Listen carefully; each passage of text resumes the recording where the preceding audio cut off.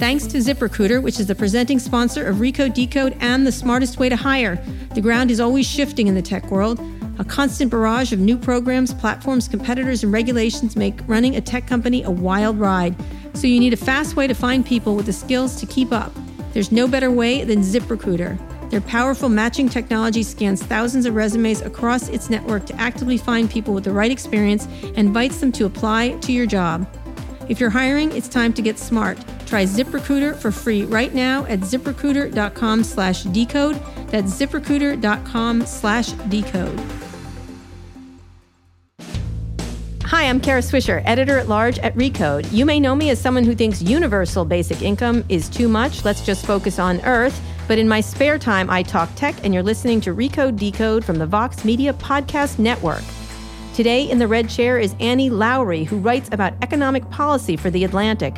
Her new book is called Give People Money, How a Universal Basic Income Would End Poverty, Revolutionize Work, and Remake the World. Annie, well, that's a lot of stuff, Annie. I know. It's a very, very grandiose title. I know. Wow. It's going to solve all our problems? Yeah, something like that. All right. So let's talk about how you got to do this book. Yeah. You are, let me just, by way of disclosure, Annie is married to Ezra Klein, and I don't really care if she is, but Ezra does another podcast at Vox Media, but it has no impact on what we're going to talk about here. But that's nice to have full disclosure, and it doesn't really matter to your work, but we like to do that, to give it disclosure.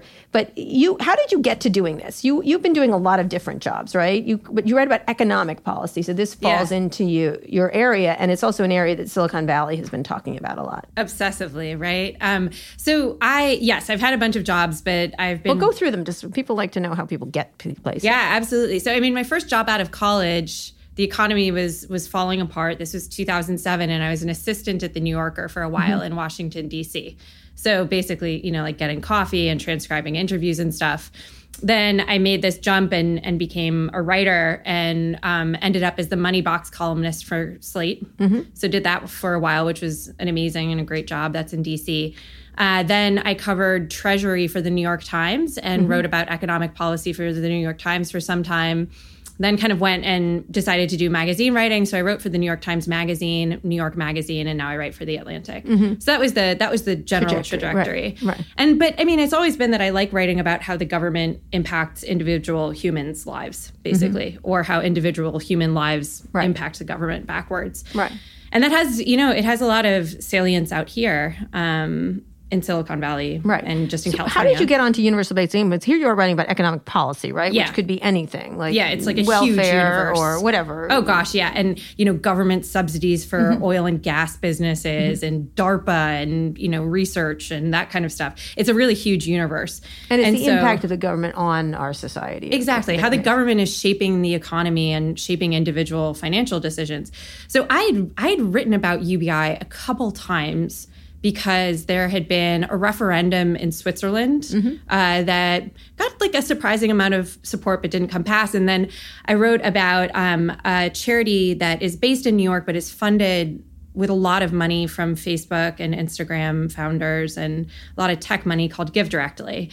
And so what they do is they take money and they give it directly to poor people in Kenya, Uganda, and now one other country, trying to remember. Anyway, but they give it in the Great Lakes region of Africa. And so they sort of go and they target villages that are very low income. They give people cell phones, and then people get mobile money transfers. And this has been shown to work really well to alleviate poverty. Right. Where it's pretty hard. We know a lot about what makes a change in people's lives, but there are a lot of things that don't work very well. Right. Like giving $100 million to Newark school system didn't seem to work very well. Right. But this does. And so, and then, it had just been that there were a ton of experiments and it became sort of a part of party platforms on the left in Europe. And so then decided to write a book about it. Not so much sort of stumping for the idea, which, Chris Hughes and Andy Stern and a lot of other really great people do. We did a podcast with Chris. Yeah. Friend of the pod, Chris Hughes. But because it lets you talk about a lot of other interesting things, right? Like, why do we allow so much poverty in this country? Should we require something from people in exchange for welfare? Which is a big debate right now. Huge debate right now, right? Like, should we give people money? Should we give them job training? Right. like what trade-offs are we making here? Well, let's set the table for this because we're talking, this is a global phenomena. Universal basic income has been tried in Sweden, from lots of different countries are trying tons, this. yeah. So give an overall view of where it started, like do a little history lesson for people of where it started, because some people, when I mention it to them, they're like, well, that's communism, right? Like, you know what I mean? Like, and I was like, well, yeah. Like, kind of. Yeah, yes. Except the government is constantly giving value to people in the similar way. That is like job training versus money versus handing them money. Absolutely. So talk about sort of how this came to be. Like what was the idea? Because again, the government does do this already in different ways. Absolutely. And so I think the clearest and most immediate way to say it for people to understand it is Social Security, right? Everybody who's working, you're going to pay taxes with the understanding that you're going to, quote unquote, get that money back. It's not quite as simple as you getting the money back, but the idea is, you're going to pay a payroll tax, and then that money is going to come back to you when you retire. And the truth is that the government does this in all sorts of different ways, either through the direct public provision of services, right? So things like the medical system for the military, or by financing things, right? Like the home mortgage interest deduction. But the history of the idea is really long and interesting. So it's like 500 years ago. Oh. Yeah. you Martin Luther. Yeah, like actually, yes. Okay. At that time, you had a transition from this feudal economy in Europe to a mercantilist. Where the Lord gives everything. Yeah, exactly. To like this mercantilist, capitalist economy. And this transition, as these big transitions often are, is kind of ugly. You end up with all of these serfs who, instead of being able to till kind of land that is owned by a lord and live off of it, instead are working for the lord for wages. This is like a gross oversimplification, but this causes all sorts of poverty, and there's a lot of wars going on at the time, and it causes a lot of poverty, and specifically urban poverty. So people kind of get booted off of their feudal land and they come to these cities and they become beggars. And so the British Crown decides that they're going to have to do something about this. So they create this system of, this is in the late Tudor period, poor laws. And those create workhouses for poor people to work in. They also create like a dole, cash payments. And so then for the next 500 years, you have this really kind of complicated, interesting history of how governments decide to give money to poor people and support poor people. And we could sit here talking about this for like 10 years. It's a very detailed history. But since 500 years ago, there's been this thread of thought that like, instead of giving people work, you should just give them cash. And that the kind of fundamental insight there is that the problem with poor folks is that they don't have enough money. Right. Yeah. It's nothing else, right? Right. Or not, or have no ability to make money. Yeah, exactly. Have no ability to make money. And that the simplest way, and perhaps the best way to get them out of poverty, is just to give them cash. So here in the US, you have this very like bootstraps culture from the very beginning. And so welfare cash payments are provided generally only to widows, single mothers. This is true for a long time. And then because of the country's racial history, welfare 20 years ago and 50 years ago maybe, becomes seen as being politically unpalatable because it's a way to support Black single moms, and it gets really demonized. And so we don't do cash payments in this country in the way that European and other social democracies, or the European social democracies do. So this is all a very long way of saying that there's always been this tension. It takes on a, like you said, a demonization versus in Europe where people are used to that. That's part of the social contract. Yep. Is that we're going to pay poor people to not be as poor as they are. Yeah. Right. And not require them to work and not require them to do anything else. And in this country, it's demonized. It's that you're taking money, like welfare queens, the whole concept. Exactly. And what's funny is that it's actually giving money to poor people is way less controversial in poor countries. So a lot of the big middle income countries, India, Brazil, Mexico, it's really not controversial to take poor folks and just be like, here's some cash. Like, let's get some more calories into your kids. Let's make sure that you have a roof over your heads. The goal being, let's alleviate the worst forms of destitution in low-income countries. And one thing that's kind of been quietly happening is that even really low-income countries have built safety nets kind of in the model of Europe or the US. So like Ethiopia now has a pretty big system of cash payments to poor people. And that didn't used to be true like 100 years ago because these countries just didn't have any capacity to do it. So here in the US, it's probably the most divisive place for this because of our really complicated racial history.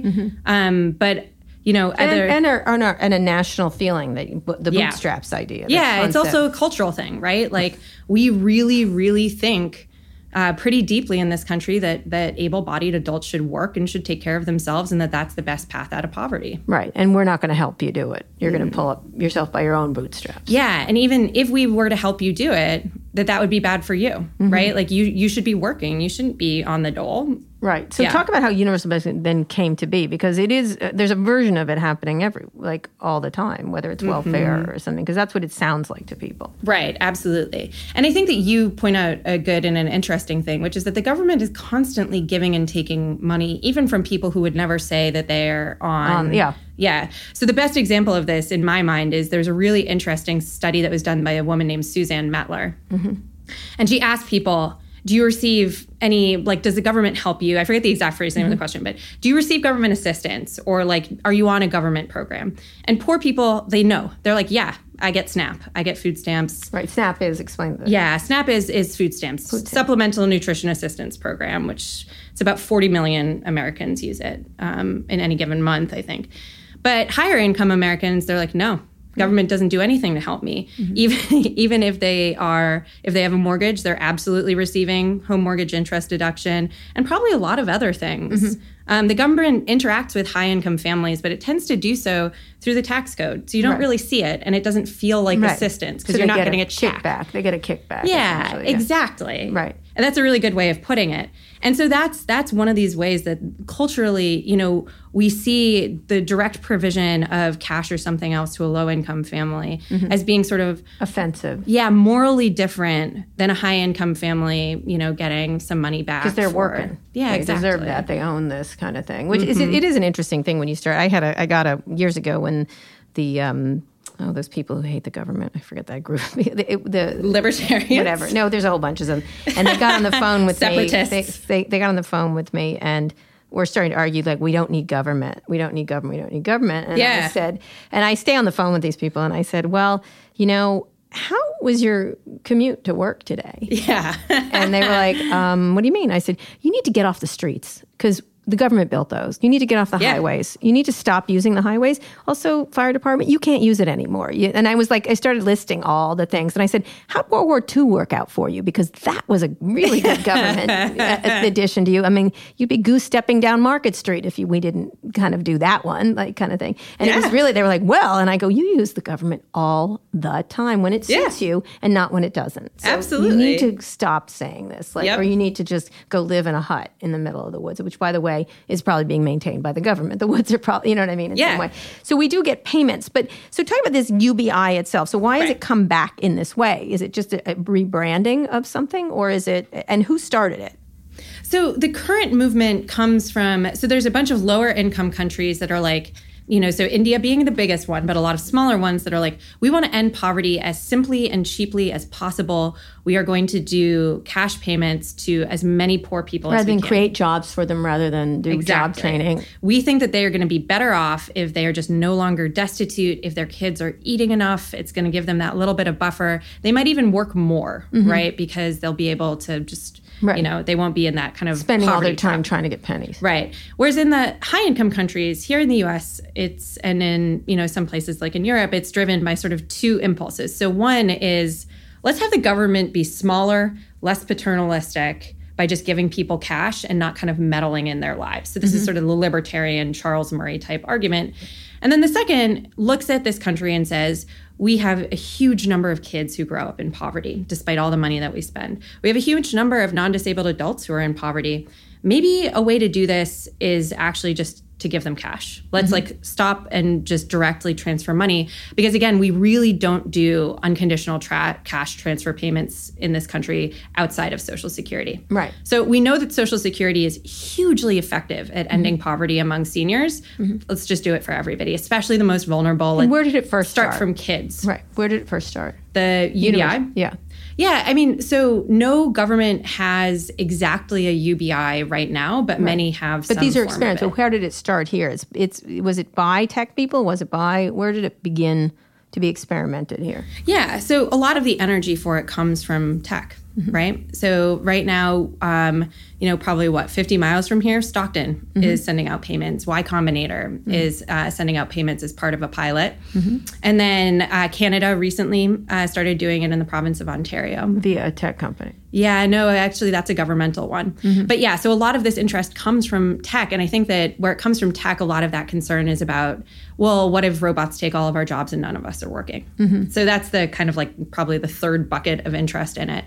Comes from this great fear that someday we're all going to be out of a job. And, that technology is advancing so rapidly that, we won't need people to work in factories anymore. We won't need truck drivers. We won't need blank, blank, blank. Yeah, right, when exactly. you get back, we're going to talk more about how it's iterated itself and what the future of it is, because it sounds like the government's not leading this. It's private people trying it, at least in this country.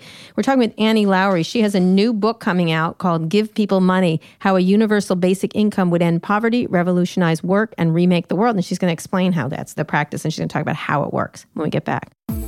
Today's show is brought to you by ZipRecruiter, which is the presenting sponsor of Recode Decode and the smartest way to hire. In the business of tech, it's practically scripture that you have to be comfortable with big, bold, exciting risks. But that doesn't mean you shouldn't try to minimize the downsides by taking big risks. If you're hiring, you can massively reduce uncertainty with ZipRecruiter. ZipRecruiter's powerful matching technology scans thousands of resumes across its network to actively find people with the right experience and invites them to apply for your job. As applications come in, it analyzes each one and spotlights the top candidates to save you time and make sure you never miss a great match. It's so effective that 80% of employers who post on ZipRecruiter get a quality candidate through the site within the first day. So if you're hiring, it's time to get smart. Go to ZipRecruiter.com/decode right now to try ZipRecruiter for free, the lowest risk price there is. Don't waste another second. Go to ZipRecruiter.com/decode and start putting that technology to work for you. That's ZipRecruiter.com/decode. I'd also like to tell you about one of our other podcasts, Recode Media with Peter Kafka. Peter, who'd you talk to this week? Hey, Kara, guess who I talked to this week? I will tell you, Manoush Zomorodi used to do a podcast called Note to Self. Now she has her own company that's also producing a podcast, and she is funding it using the blockchain, among other mechanisms. What does the blockchain have to do with a media startup? Good question. I had that question myself. We talked about that at length, along with some other issues like how to deal with Mark Zuckerberg. It's a good conversation. You will like it. Sounds great, Peter. You can find Recode Media on Apple Podcasts, Spotify, or wherever you listen to your podcasts. We're back in the red chair with Annie Lowrey. She is a writer about economic policy for The Atlantic, and her new book is called Give People Money, How a Universal Basic Income Would End Poverty, Revolutionize Work, and Remake the World. So talk about the efforts right now that are happening. So it's being tested all over the world, obviously in other countries. Let's talk about how it's being done here, because it is a tech-focused effort. Yeah, absolutely. So the concern right now is that if, say that there's another recession in a couple years, and all of a sudden... There will be. Yeah. Eventually, there's absolutely going to be one. And businesses see that the price of sort of AI-influenced technology is falling really fast. And so we have another recession and kind of a jobless recovery again. And you have a huge number of people who are out of work, right? The government doesn't have very many measures to help in a situation like that because unemployment insurance is time delimited. It's not really meant to buoy people for long periods of time. So here in the US, there's now a bunch of groups, political groups, think tanks, and tech companies themselves that are saying well, in that world, the government giving money to folks might be really, really, really important.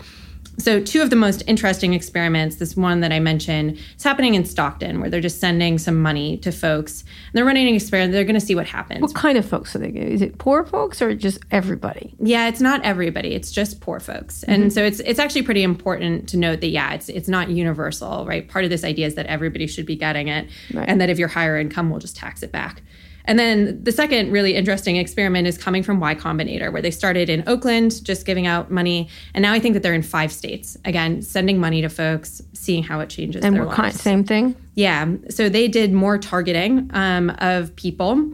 And so they were looking in lower income places, but then they randomized, right? They said, we're going to give it to people sort of regardless, without, checking to make sure that they're unemployed or something like that. How much do they give people? I think that they are giving $500 a month, if I remember correctly. And how are all of them are like that in that what's it supposed to represent? Yeah. The number. So there's this idea that it should be low, like a small enough amount that it's not really going to change people's decision to work or not, right? You know, $500 a month is maybe going to help a lot of families, but it's not going to keep your head above water exactly. The same thing with like $1,000 a month. $12,000 a year is not going to, it's not much of a hammock, right? You can barely live on that. Right. Right. And I think that would I think for most families, you'd be still far below the poverty line. But it's enough to really materially help. $500 is going to help a family quite considerably, especially if they're lower income, again, without changing the impulse to work too much. So that's sort of the idea here. So not too much so that they don't sit around. Exactly. So lower than a Social Security payment, which really can, let people retire. And a lot of folks in the U.S. live on Social Security alone. Just enough to kind of help. To help. And then what do they do then? They study it, what people do when they have it? Or do they know what happened before and then after? Or what's the... Yeah, exactly. So yes, the idea is to see what happened. So we have some other examples of UBI type payments, and we know a lot about what just giving people money does. So one is that very often it doesn't make them stop working, right? There's this great fear. Well, like if you're some 25-year-old kid and you're pretty aimless and you don't know what to be doing, you'll just take the money and you'll hang out in your mom's basement and you'll never make anything of yourself. Doesn't seem to have much of an effect on that. And where it does stop people from working, it tends to be the parents of very young kids. So maybe you're a mom and you're like, all right, my partner will keep working, but I'm gonna stay home with a kid.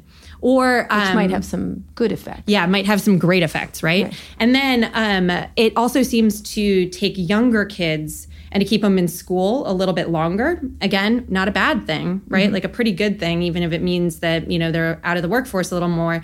And the third thing is that for people who are unemployed, it tends to elongate the period of job search. And so you're like, wait, are they just like hanging out and not working? And it's like, no, they're actually waiting for a better job. They're waiting to connect for a better job. And then on top of that, there's a lot of kind of just straightforward stuff, right? Like it bumps people up above the poverty line. It helps smooth their consumption. So like month to month, if you're really low income, you're not going to be eating radically different amounts of food, that kind of thing. And it seems to improve people's well-being, right? It's a bit of a safety net. And so maybe it reduces the cortisol in your blood. Maybe it makes your life a little bit easier. Maybe it reduces stress. Right. And explain why you think that so the tech people feel guilty about what's happening, or they just feel like... I think so, yeah. Is that where it's from? I think they're terrified. Right. I've talked to a ton of people in tech because I'm like, I look out in the economy and right now unemployment's what, like 3.8%? It's very low. It's very low. I'm like... What are you seeing here in Silicon Valley that makes you so convinced that we're not going to need to work anymore? And they just see things differently. So explain that. Yeah, they're like, look, what is going to happen with AI is you're going to get this kind of flywheel type effect where technologies are going to be self-improving. And so anything automated is all of a sudden going to be done by a machine. Right. It's going to make sense for a business instead of like hiring a human who might show up drunk or hungover at work, might get sick, might have a baby, might adopt a kid. All these human things. Yeah, exactly. All these human things. Right. We're going to replace you with a robot, and why not? And so a lot of them point to trucks and taxis as being kind of like a first vanguard of this. Right. But then they say, like, why not anything else, right? Like, what if every shop you walk into has nobody in it because the robot is restocking? What if we need way fewer like nurses and doctors? Right. Because like a AI assisted system is just so much better at diagnosing and curing you. Right. Yeah. I always say anything that can't be digitized will be digitized. Exactly. And they will do it. I mean, it's interesting because like they were talking, I was in coal mining territory and they're like, well, we're just going to bring coal mining jobs back. I said, your bosses will use robots if it's better. Absolutely. Why wouldn't they? Yeah. And they're like, no, they want to bring back jobs. I go, they will get rid of you in a New York friggin' minute. Like, second, even think about things that really require big staffs of people. So I was talking to somebody about home construction, and they were like, we are going to prefab homes. So you'll say, I want a really big 5-box home and I want a 2-box home. And then you're not going to need like a huge staff of people to construct these because you're just basically, we're all going to be using like modular houses. Right. So I have no idea if that's going to happen, but it doesn't seem crazy to me. No, right? it is. And of course it is. Why what happens? And so, there's some jobs that we know probably are never going to be digitized. Like yoga instruction, maybe taking care of babies. That seems like something that you really need. Yeah. But like, how many of those jobs are there? Right. I'm hoping that journalism sticks around, but it's going to be Robot Kara and Robot Annie talking. Yeah, that's true. So they're terrified about this. So when you talk to them, talk about that. What they just want to fix it? They just want to know they're going to cause pain and want to. So I think that they see the upside and the downside. A world in which there's way less human labor in some ways is great, right? Because then we can write poetry, right? Yeah, exactly. Like all of us, a lot of our material needs will be met better and more cheaply. Right. And at least hypothetically, that should free us up to do better and more interesting stuff. Economists have thought that this would be the case for a long time. And I think that folks in Silicon Valley and tech say that too. They're like, this world will be better, but not if everybody is miserable. Right. But then how do you earn money? Then everybody gets universal basic income? Talk about the various ways it could go, like every single, and who gets what? Right. So there's a couple ways to do this. One, everyone gets $1,000, or yeah. So like, why should everybody get $1,000? Right. The prototypical example is everybody gets $1,000 a month. Yeah. And so that's going to help. There's kind of two concerns with that, right? So one is that say that you have like a $65,000 a year trucking job or an $80,000 a year Bay Area construction gig. Are you going to be happy with $1,000 a month? Right. No. Like there's going to need to be some kind of cultural change, or the UBI is going to need to be bigger, or, something, I don't know what else. And, the second thing with that is, right, if you are somebody who works in tech, you're an engineer, you're making like $300,000 a year, you don't need an extra $1,000 from the government. Right. And so, the thing to do there is just to tax it back, right? Like basically you make it so that if you're above some income threshold, you don't get it. The other way to do this, there's lots of other ways, I shouldn't say the other way, but one other way to do this is to do it as something called a negative income tax, where basically if you're below a certain income level, the government is going to boost you up to that level. And then above there, you'll just have the same sort of standard thing where the government instead takes money away. Right. So that's a way to do it. And who is going to pay for all this? Yeah, so there's a lot of money out there to be taxed. Right, yeah. And there's a lot of spending out there to be cut. People really worry about this. It's not an impossible. So you look at, we would not need taxes higher than they are in, say, France. Now, we might not like taxes to be as high as they are in France, but the U.S. actually has, like, among OECD countries, pretty low tax base. No, I know, but they still can't get enough of cutting taxes. I mean, look at what Trump just did. Right, and that's the thing is, like, culturally, we might just totally reject this. Right. And it might be that it has to be 100 years from now when it's Robot Kara and Robot Annie, and you and I are, like, in the singularity talking to each other as figments or whatever. Where people will accept it. So I do want to talk about that, the mentality in this country around it, because it's every time this is met, people, it's an anathema to the idea. And right now, what's going on is the idea that welfare should be work with welfare. You have to work. So how are you going to do something like this if now people are trying to link welfare, which is a version of this, right, to work? You don't get SNAP unless you work. You don't get this unless you... No, it's a really amazing phenomenon, and it started in a bunch of red states, that they basically turned a bunch of government programs slowly into welfare.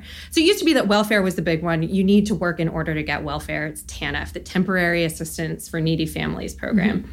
And then there were some work requirements in SNAP or food stamps, but some especially red states said we want to attach work requirements to other programs, or we want to make the work requirements more onerous, and we want to make sure that people are getting very temporary periods of assistance. What's happened now... Because then they get used to them, right? Yeah, exactly. This is a temporary boost to help you until you figure your life out. Anything that's temporary then doesn't stay temporary, right? That's the whole problem. No, they do. They have these like 6-month time limits or 9-month time limits. After that, you can't. Or, for a lot of programs, they'll say you can have this for 6 months in a 5-year period, and that's it. And what's happened now with the Trump administration is they've let states attach work requirements to Medicaid. So this is happening as we speak right now. States like Kentucky are attaching a work requirement to Medicaid where there never was one. Additionally, they've said that they're going to attach work requirements to programs in Section 8, so housing assistance. So if you get public housing, you have to work. Exactly. And then they're adding more work requirements to programs that already have them, like SNAP. And, during this time period, TANF, the amount of money that the government spends on TANF is the same dollar figure, not inflation adjusted dollar figure, as it did in 1996. So fewer and fewer families are getting it. I think it's $16.5 billion. And what do you make nothing. of this effort to link work with it? Because when you're pushing about universal basic income, it's that you'd have to have work attachments to it, correct, or not? You could. There's no reason that you couldn't. But the issue is that most poor families, they do work. The issue is that they aren't making enough money and they, don't have enough to spend. And then the other issue is that for the people who are remaining out of the labor force, they tend to have real challenges connecting to it. So maybe they're illiterate. Maybe they have a problem with drug or alcohol abuse. Maybe they're in a really rural area where there's just no jobs. Maybe they have an undiagnosed disability. And so forcing them to get work isn't really going to do anything. The other thing is, maybe they're so low income that they can't work, right? If you don't have money for bus fare to get to a job, how are you going to get a job? Right. And so with those people, work requirements don't do much. And there's not very much in terms of supportive services to help people. So we're in San Francisco right now, and San Francisco actually has an awesome model for this and a completely unique model in the country where with their TANF money, their welfare money, they instead run this job program where they set people up with kind of like apprenticeships, and they connect with local employers and they provide subsidies. They say, hey, if you'll take this person in the TANF program, we're going to pay part of her salary for some period of time. This works really well. So there's models out there, but again, the country just doesn't tend to use them because work requirements and these sort of restrictions on welfare have tended to be a way to cut the program, not actually to help the people. To help the people. Yeah, that are using them. All right, we're going to talk about San Francisco soon because I think that's one of the big issues here is how do you deal with homelessness and people out of work. And then where it goes from here and where you think it's going to erupt or whether it's going to be successful because you apparently think it's going to revolutionize work, end poverty, and remake the world. So we'll talk about that when we get back. We're here with Annie Lowrey. Today's show is brought to you by ZipRecruiter, which is the presenting sponsor of Recode Decode and the smartest way to hire. If you run a tech company, then you're probably very used to, running. Sprinting through dev and testing cycles, scrambling to find investors, hurtling through regulatory reviews. So when you're hiring, you don't want to waste time interviewing people who don't have all the skills and experience you need. You need a way to quickly identify the strongest, most qualified candidates. You need ZipRecruiter. Their powerful matching technology scans thousands of resumes across the network to actively find people with the right experience and invites them to apply to your job so you get qualified candidates fast. It's so effective that 80% of employers who post on ZipRecruiter get a quality candidate through the site within the first day. So if you're hiring, it's time to get smart. Go to ZipRecruiter.com/decode right now where you can try ZipRecruiter for free, the lowest price there is. Don't waste another second. Go to ZipRecruiter.com/decode and start putting that technology to work for you. That's ZipRecruiter.com/decode. I'd also like to tell you about my other podcast, Too Embarrassed to Ask. Every week we answer your questions about consumer tech and this week's news. I'm in China and Australia this week. I'm passing the microphone to Recode's senior social media editor, Kurt Wagner. Take it away, Kurt. Thanks, Kara. This week I talked with Omar Raja, the founder of House of Highlights. Omar, what did we talk about? We talked about what House of Highlights is. It's not just an Instagram account. It's becoming this big brand that kind of started when I was in college. And a couple of NBA celebrities who you have since met, Kobe Bryant and Dwayne Wade. But maybe that's Kobe Bryant, Dwayne Wade, Carmelo Anthony. Not bad. Snoop Dogg gets a shout out in there. Yeah, he does. And it's crazy because I was a kid that just admired all these people, and now I get to meet them. And I kind of constantly every week think about how in the world did I get here. It's awesome. Yeah, it was a really great conversation. So hope you will check it out. Back to you, Kara. You can find Too Embarrassed to Ask on Apple Podcasts, Spotify, or wherever you listen to podcasts. That's Too Embarrassed to Ask. See you there. We're here with Annie Lowrey. She's a writer for The Atlantic, whose new book is called Give People Money, How a Universal Basic Income Would End Poverty, Revolutionize Work, and Remake the World. All right, the title of Give People Money. Yeah. Again, makes people nervous. Like, why would you give people money without something in exchange for it? Right. And where does that money come from? And where does it come from? That's the money? Two parts. Whose money? My money? I don't want to give people my money. Let's talk about San Francisco. You brought it up as it's got a very innovative program around welfare that they link people with work and things like that. But San Francisco now has become the national poster child for a disastrous situation around homelessness, which, if I remember, it was Care Not Cash, or was it was under Gavin Newsom where they didn't want to give cash, or Cash Not Care, one of them, where they tried to fix this in a variety of ways. How do you, when you see that kind of poverty, because you're like, there shouldn't be poverty in this country, is the concept behind this, is that nobody should be living right, or we don't have to, right? Like we in choose destitution. it. We choose to let people live like this. Yep. Talk about how, when you look at a city like this, which is so wealthy and so has so many opportunities for people, that you have this permanent underclass that seems not to be fixable. Yeah, it's a crisis out here. And it's a really interesting... All across California, by the way, where most of the homeless people live, actually. Yeah, and it's funny. I was writing a story, so I was talking to a bunch of people in Reno, and they're like, all of a sudden, we look like California, too. Like, we have this new homeless population, right? And I think that it's really interesting here, because you have this chasm between rich and poor. You have a city that is increasingly unlivable for anybody except for people who are so insensitive to the prices of things, because they're manufacturing just such extraordinary wealth out here. It's really interesting. And it gets to kind of a few interesting issues. So one is that, like, you know, the problem out here has to do with housing regulation. It has to do with like a lack of housing, a lack of public transit, an underinvestment in things. It's a really complicated, knotty policy problem that would take a lot of things to fix. We could snap our fingers, institute a wealth tax, and have a UBI here, and San Francisco would still be unlivable for most people, right? So despite the title of the book, right? Like, these problems are hard, but not impossible to solve. Right. That said, you know, I think that it is true that when you think about universal cash payments, unconditional cash payments, that you have to figure that they are going to be most important for the most destitute. But that also becomes one of these kind of challenging things, right? You know, it's all these studies about like why people give or don't give money to people on the street, and they're like, well, if they're just going to spend it on drugs, am I really helping them? Usually, right? And I think that San Francisco and a lot of other big and especially big liberal cities recognize that you can't just give people money exactly. Like, they need healthcare, they need housing, they need supportive services, they might need literacy or job training, readiness programs. And so the U.S. has some of these things, but not others. And it's really interesting, again, being in California, that takes a much more aggressive view of this, that has a really thick set of social services in comparison to a state like Utah or Wyoming or Mississippi. You know, like, the federalism means that we're constantly running a bunch of experiments on these things. Right. And despite the fact that California has this really aggressive Medicaid program and a lot of housing programs, you know, you still have a crisis, right? Right, absolutely. So this is not something UBA is to solve. So what is the solving of for UBA? What it's trying to solve is get people give them a working chance. Yeah, absolutely. To work better. So basically, give them not necessarily, you know, perhaps not a handout, but a kind of a safety net, right? This is a form of social insurance more than it is a form of social welfare. Right. We're saying that, like, we're not going to let anybody in this society fall down too far. And that's the thing that we do as Americans. Right. There's no real, like, safety net at the bottom. No.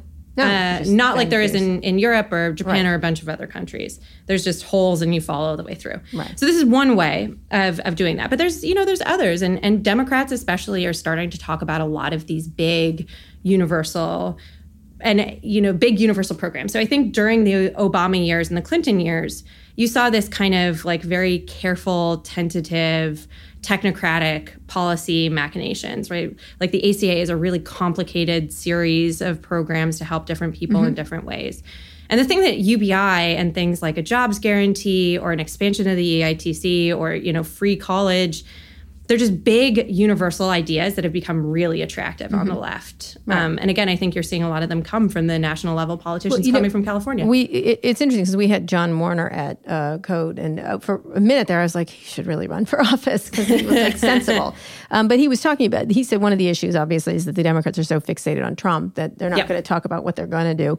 But there's all kinds of issues they have to deal with. One is training, obviously, retraining, which they're not talking about. The ideas behind what happens when things get digitized.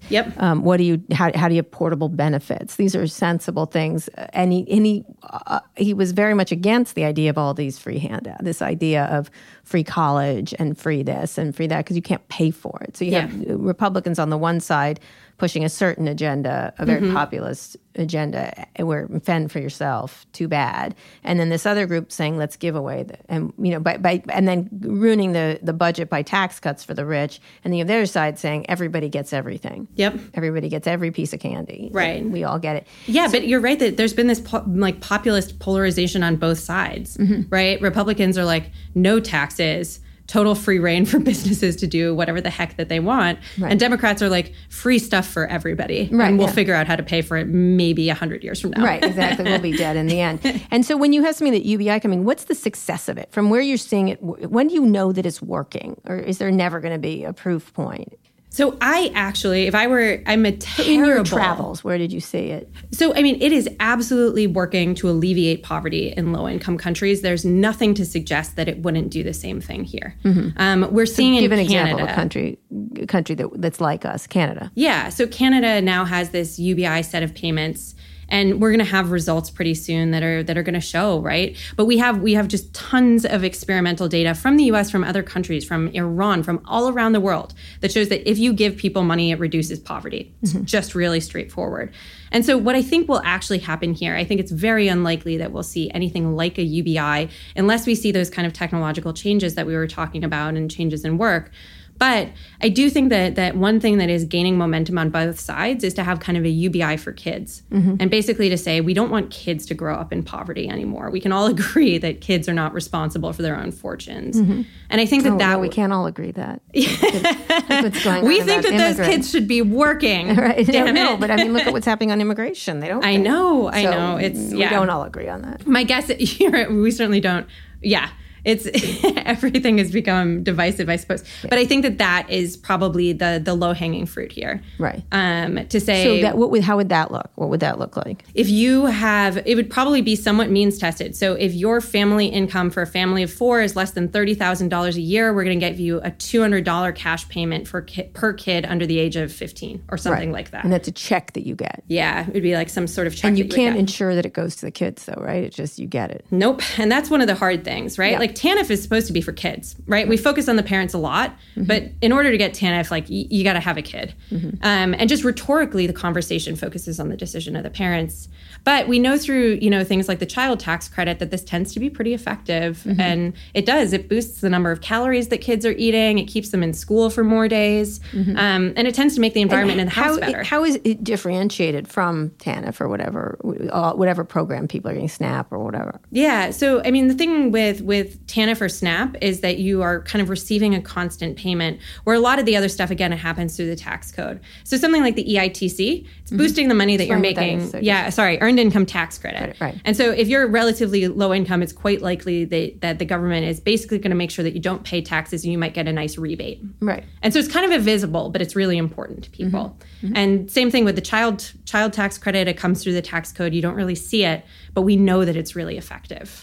Yeah. As opposed to this, but how is it different than the others? Because how do you differentiate it with parents or whoever is getting it? You mean just like in terms of how they're actually receiving it? Right, yeah. Yeah, so, SNAP, you get a card. Right. And you can spend it at a certain number of stores on a certain number of things. Section 8 comes through a kind of complicated series where you're getting it through the housing. Medicaid, obviously, there you are signing up with a government program. And then a lot of things come through the tax code. Right, through the tax code, as opposed to this is just... Yeah, but TANF is the only one where you might be receiving like a literal cash payment outside of Social Security or SSI, which is Supplemental Security Income, which is a program for very, very low-income people, mostly elderly and disabled. So what is from your perspective, from writing this book, going around the country and the world, looking at these programs, what is the likelihood that it's going to be widespread in this country? I don't see it with this gang in the No, I mean, we're going through this unbelievable moment of polarization where there's no middle, right? Like there's no sensible middle ground for policymaking. And so I think that right now, if you see, I think it's likely that we'll see a Democratic House and Senate again soon, but it's going to take a long time for that to happen. And if that happens, then they'll certainly pass something. It's a big question as to, what they're going to focus on. They have a bunch of big ideas out there, and I don't think that the party has coalesced around one. No. Yeah. But something like this, you're going to have absolute evidence of it. And I would say within 10 years, there's going to be European countries that have it, and it's not unlikely that someplace like Canada will, along with all of these lower income countries that are already doing this. In the US, I think it's going to take a lot. Culturally, we are not even close to something like this where we say, you know what, we're okay paying taxes for somebody to get money for free. For nothing back. Yeah. So I think it would be a big cultural change, and I think that would have to come through, something like robots taking all our jobs, where everybody needs it, where more people might need it than exactly. the regular poor people who people in this country despise. Right. I mean, it seems like we despise the poor. We certainly judge them pretty harshly. Yeah. And will that come with work requirements, do you think, UBI? I wouldn't be surprised. They're pretty one thing is when we think about the policymaking process in this country, like things do have to get ironed out in the House and the Senate. And so I would not be totally surprised if there was a work requirement that came with this, sort of like in You can't just TANF. have the money. You can't just have it. Right. But maybe there's fewer requirements. Maybe those work requirements are looser. And again, I think it's, I don't think it's unlikely that a state like California or maybe Hawaii are the ones that are thinking about this currently, like, let's try this. And so I think you might see a sort of laboratory of democracy thing where you'll start to see it happen. And then maybe other it gets states will or will not. Nationalized. Yeah, exactly. Right. Like with cars or whatever, like self-driving cars or things like that. Precisely. Right. Leslie, when you think about the political elements, because I think about that right now all the time, are there surprises that people are for this that you don't think would be? Yeah, there's a weird, strange bedfellows thing going on. So, like, libertarians really like this idea. Yeah, they do. Because you just get rid of the government, basically. Yeah.